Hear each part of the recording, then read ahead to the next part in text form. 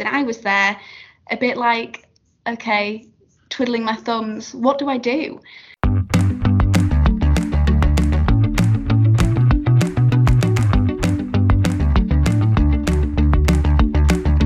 Welcome to Graduate Compass, the podcast for graduates who haven't quite figured out what their next step is going to be.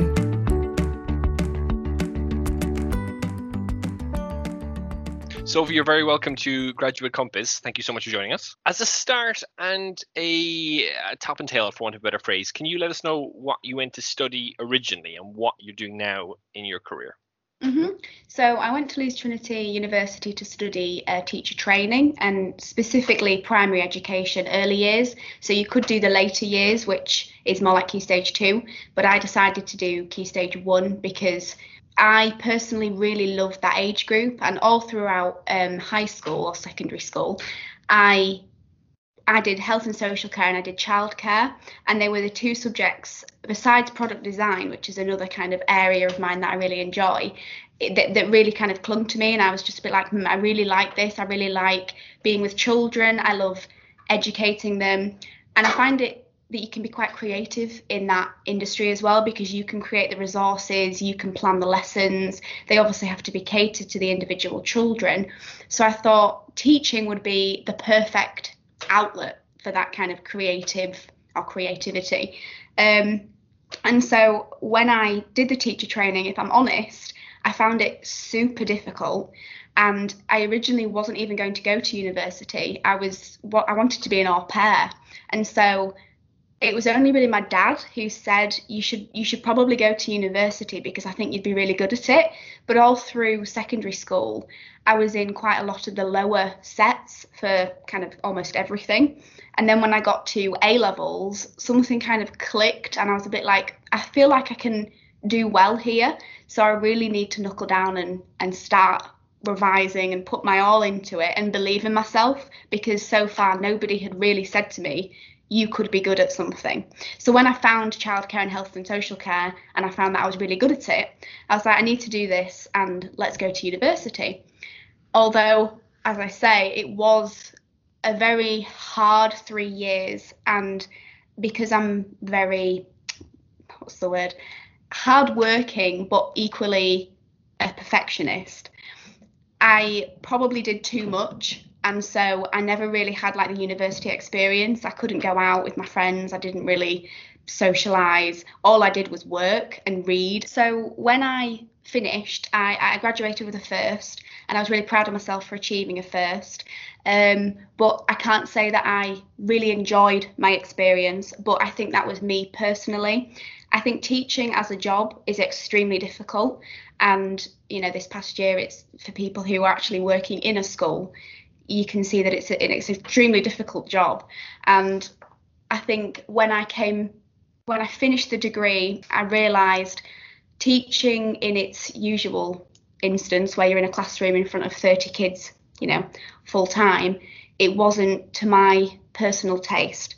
So I knew that I needed to get my QTS, so you need to get your qualified teacher status, and you have to do like your first year as a teacher, and then you become an NQT, so a newly qualified teacher, and then you do another year and you become an RQT, which is a recently qualified teacher, and then you're officially like a teacher.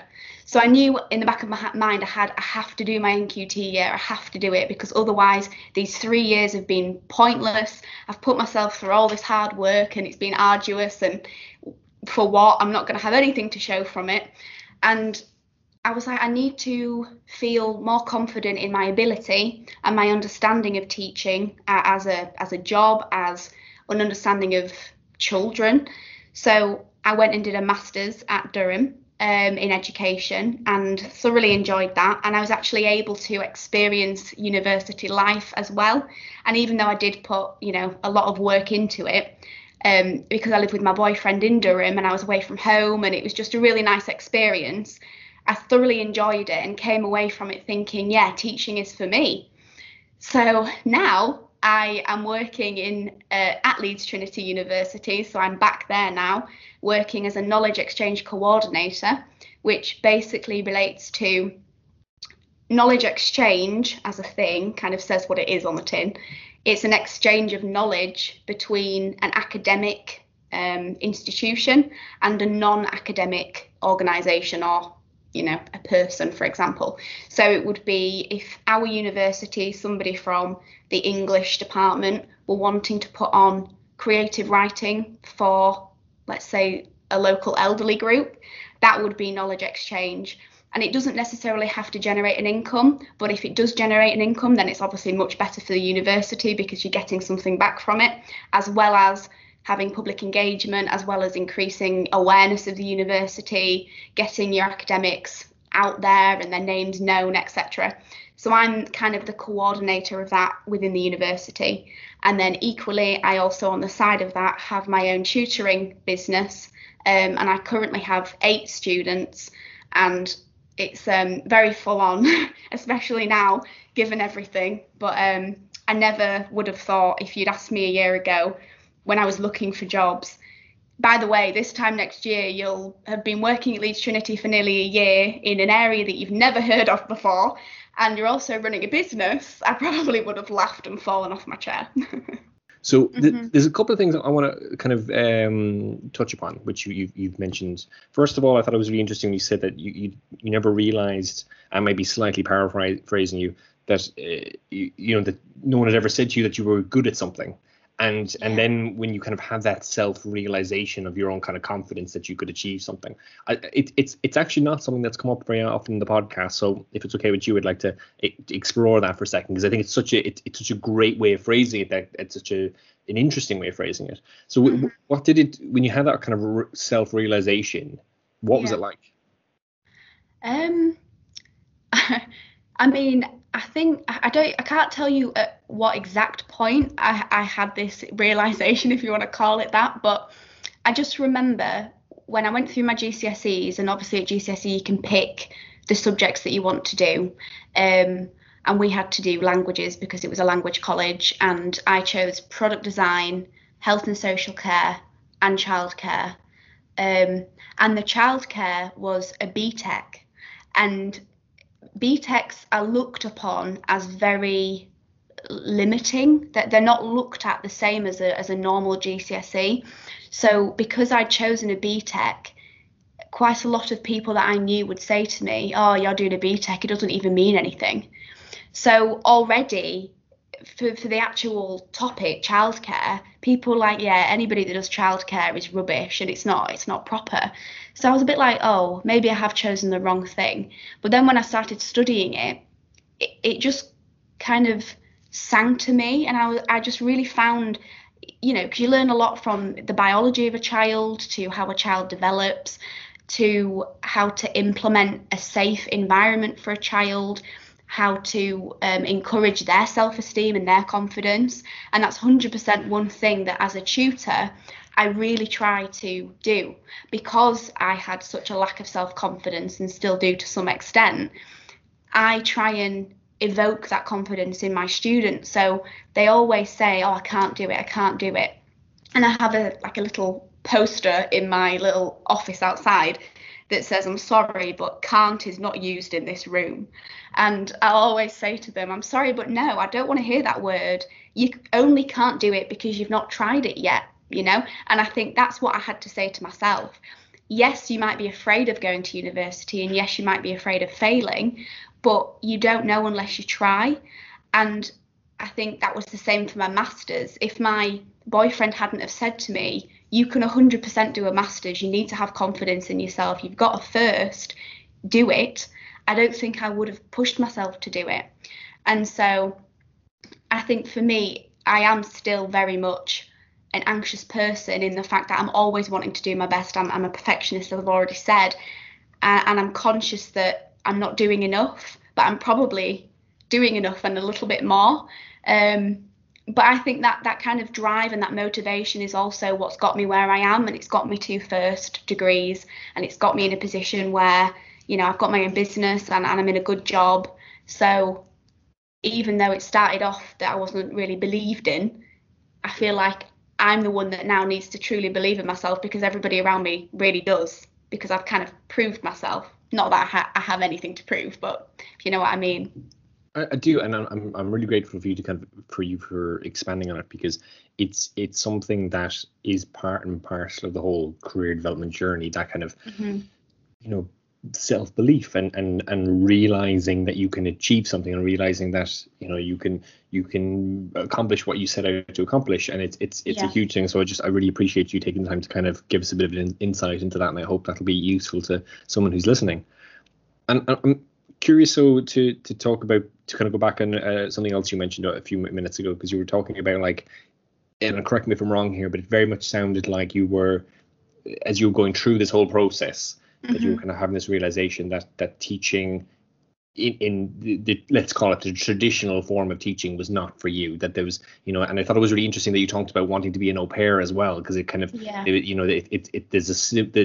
there's overlaps in kind of skills and energies there, and kind of in the one-to-one tutoring. So when did you start really, I suppose, accepting that you weren't going to go down the let's call it the traditional teaching route, and you were going to go into your own business? When did that become a clear idea for you?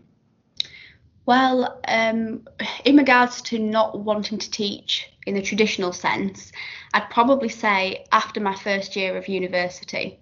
And that's quite a stark comment to make, because I still had 2 years to go. But my mum kind of said to me, if you look at it this way, because teaching is such a vocational course, even though you might not go straight into teaching in the traditional sense, there'll be so many different routes that it opens up for you.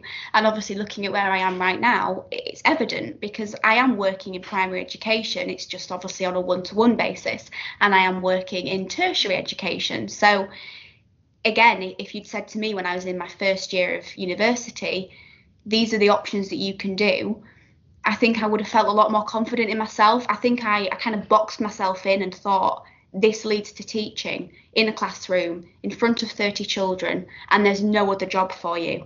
This is all you can do. And that's 100% not true. And so I think it was probably, the second placement was quite difficult. And then the last placement was even more difficult, because obviously it ramps up every year, but more in a sense of me being able to cope with the responsibility and the pressures. And it's not necessarily from the school, because the schools that I worked in were fantastic, and the staff were so supportive, and the children were lovely. Every day was a new day, in the sense of I actually failed my driving test and had to go into school on the same day. And one of my students said to me, as he was leaving the classroom, "Have a nice sleep. You look like you need one." And he was 6. So I was like, wow, he can really tell that I'm not feeling great today.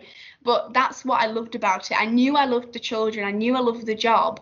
It was the pressures of, I want to say, the politics behind it, and the fact that there's so much pressure to just get all these tick boxes done. And that's how it felt for me anyway. And so I just couldn't handle the responsibility. And also the fact that I couldn't be as creative as I wanted to be, because there were a lot of things that the actual teacher of the class said, we need this, and this done. And I was a bit like, but I want to do this, and this. And she was like, no, you can't. And I was like, oh, okay.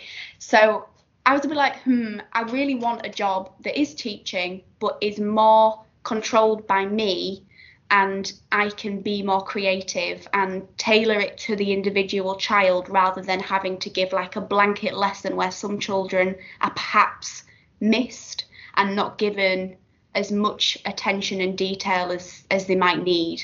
And in regards to my business, it was when I came back from traveling, which I think was 2018. It was after Durham. Yeah, after Durham, we went traveling, me and my boyfriend. And I came home, and I had the summer to kind of figure out what I wanted to do.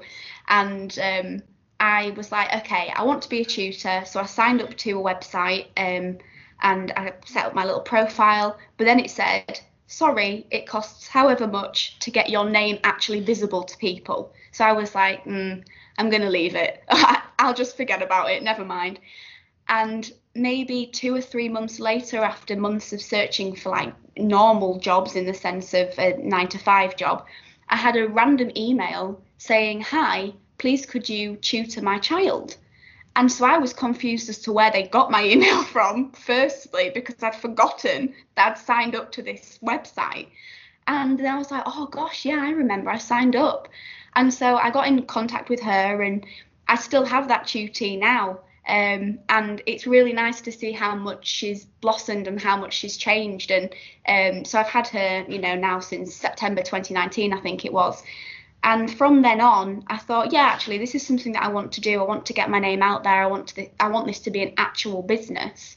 And so I kind of created a poster and posted it on all of the Facebook community pages and on LinkedIn, etc. And it suddenly just took off, and loads of people were sharing it, which was really lovely. And it kind of got it out there. And then at the same time, I was like, I can't have this as my full-time job because it just doesn't generate enough income. So I need to find a job that fits in perfectly with my tutoring. And obviously, because tutoring, usually it's after about 3:00 in the afternoon, because that's when primary schools finish. I was like, I need a job that's in the morning. So I was searching for ages to find a part-time job in an education kind of industry. And then this Leeds Trinity job just popped up, which is 9 till 12:30 every day in an area that I love. Oh, well, now I love it. At the time, I didn't know what it is, but, I love it now. But at a place that I love, that I did my degree. And it was honestly like someone had said, we'll give her a break. Let's just make it work for her. Tick, tick, tick. It all fits together. Done. There's so many. I love that. It's a great story. And I think it does show, I suppose, what can happen, if you put in the work and you really try, and if you get a bit of luck along the way, it makes such a difference. And delighted to hear that.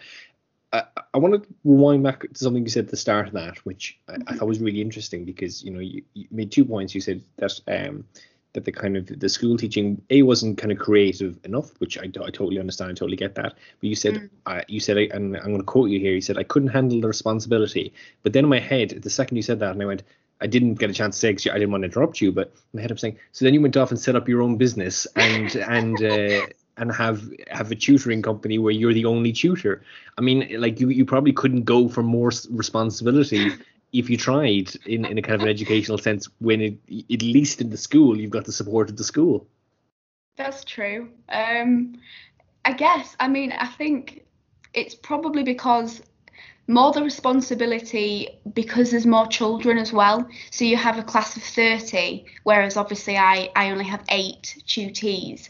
So because there's less children, I can really devote my time and effort and creative juices, if that's what you want to call it, to each individual child. So I probably spend, maybe two to 3 hours a week planning for each child. But because I love it so much, I don't really see it as a job. And I think because it's only, an hour for each child, again, it doesn't seem too heavy. Whereas when I was in the classroom, because it was, 9 till 3:30, but then you've got all of the planning for the next day, you've got the marking of the books, the classroom set up, etc. And there was 30 of them, let's say. It just made it seem way too heavy for me. And because you're in a school that has a certain, obviously they have all of their own, what's the word?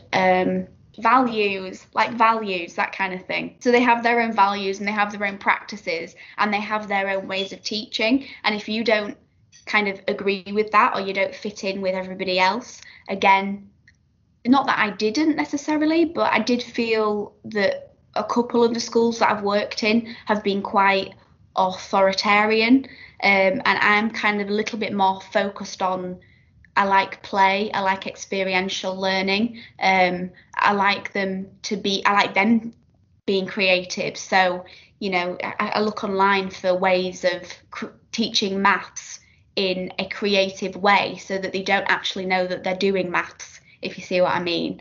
And obviously I've learned all of this from Leeds Trinity, and that's why I did love the degree. I don't want people listening to think that I hated the degree, because I didn't. The degree itself and the university was fantastic. It was just the job for me personally was just too much to handle, really.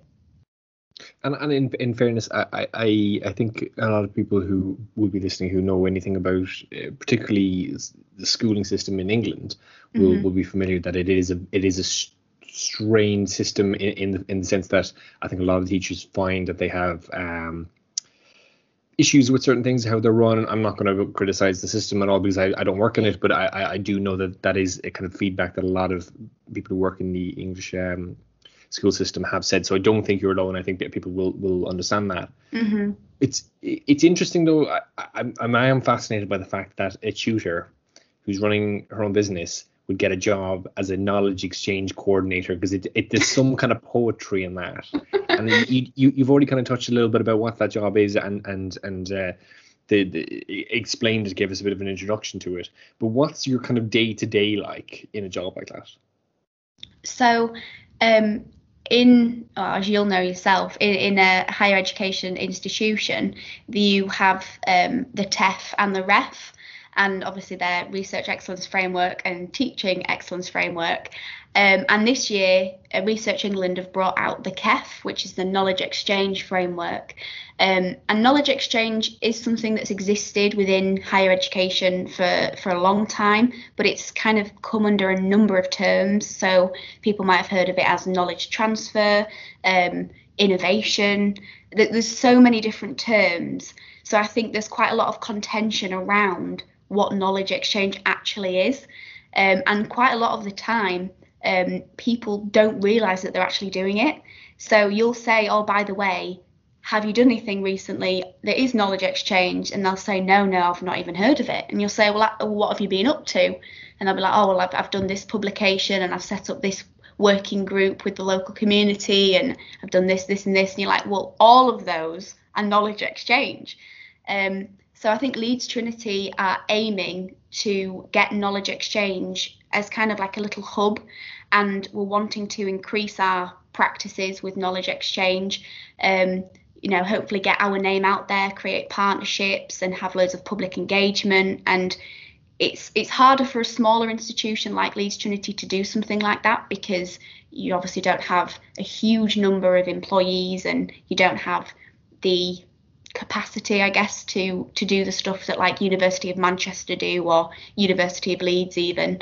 But it is great because you can create those relationships with other institutions.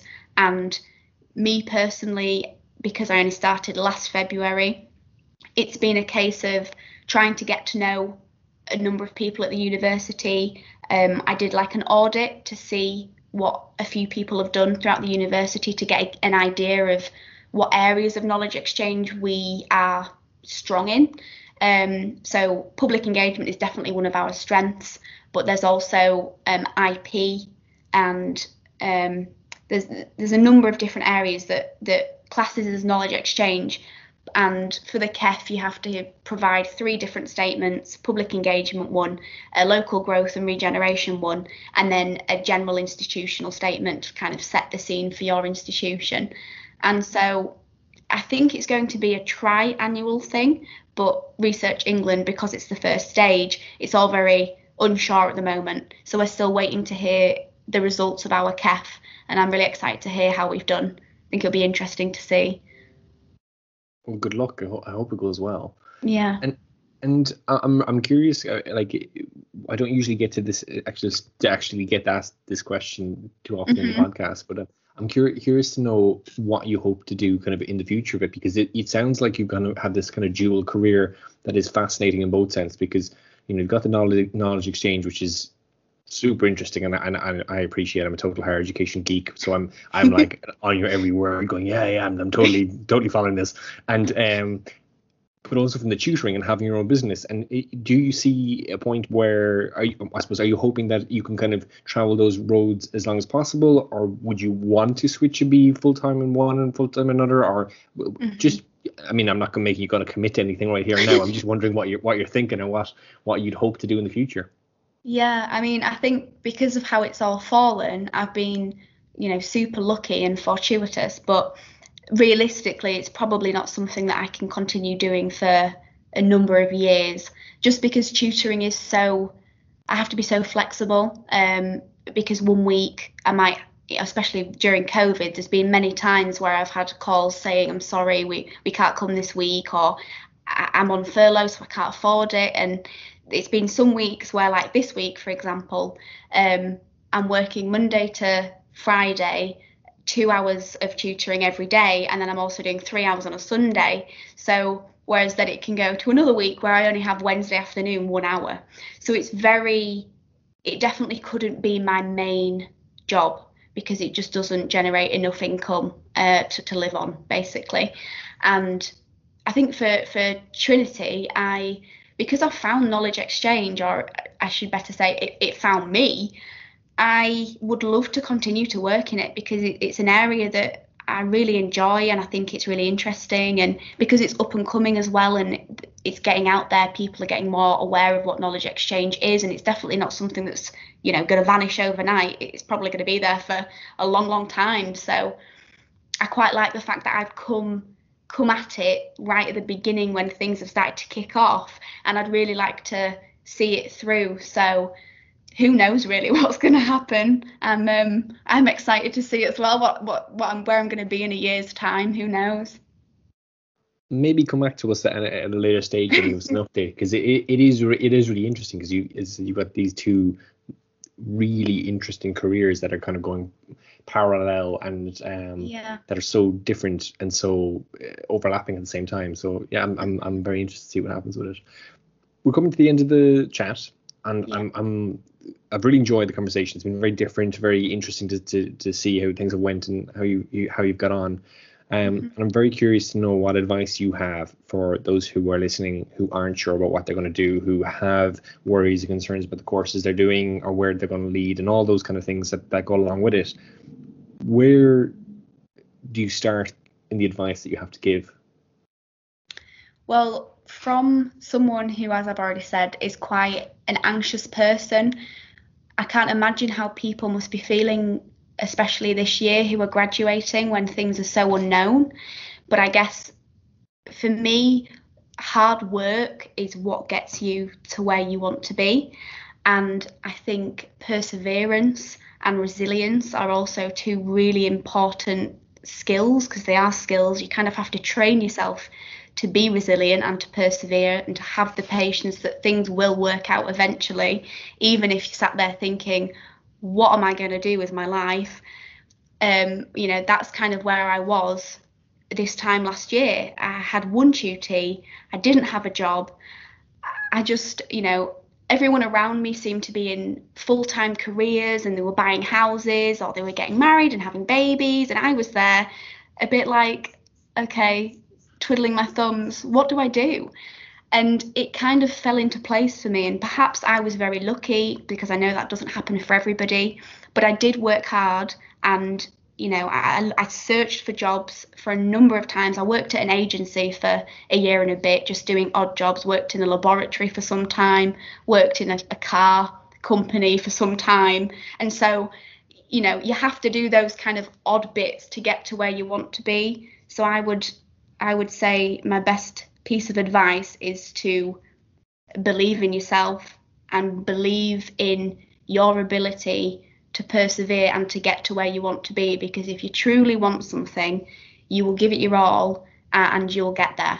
It just might take a lot longer than you anticipated, or a lot shorter, like it did for me. I would also say that it's really important to have a good work-life balance and to put yourself first. And if you feel like you're getting overwhelmed and that things are getting too much and you're trying so much but you're not really getting anywhere, then you need to put your own mental health and your well-being first, for sure.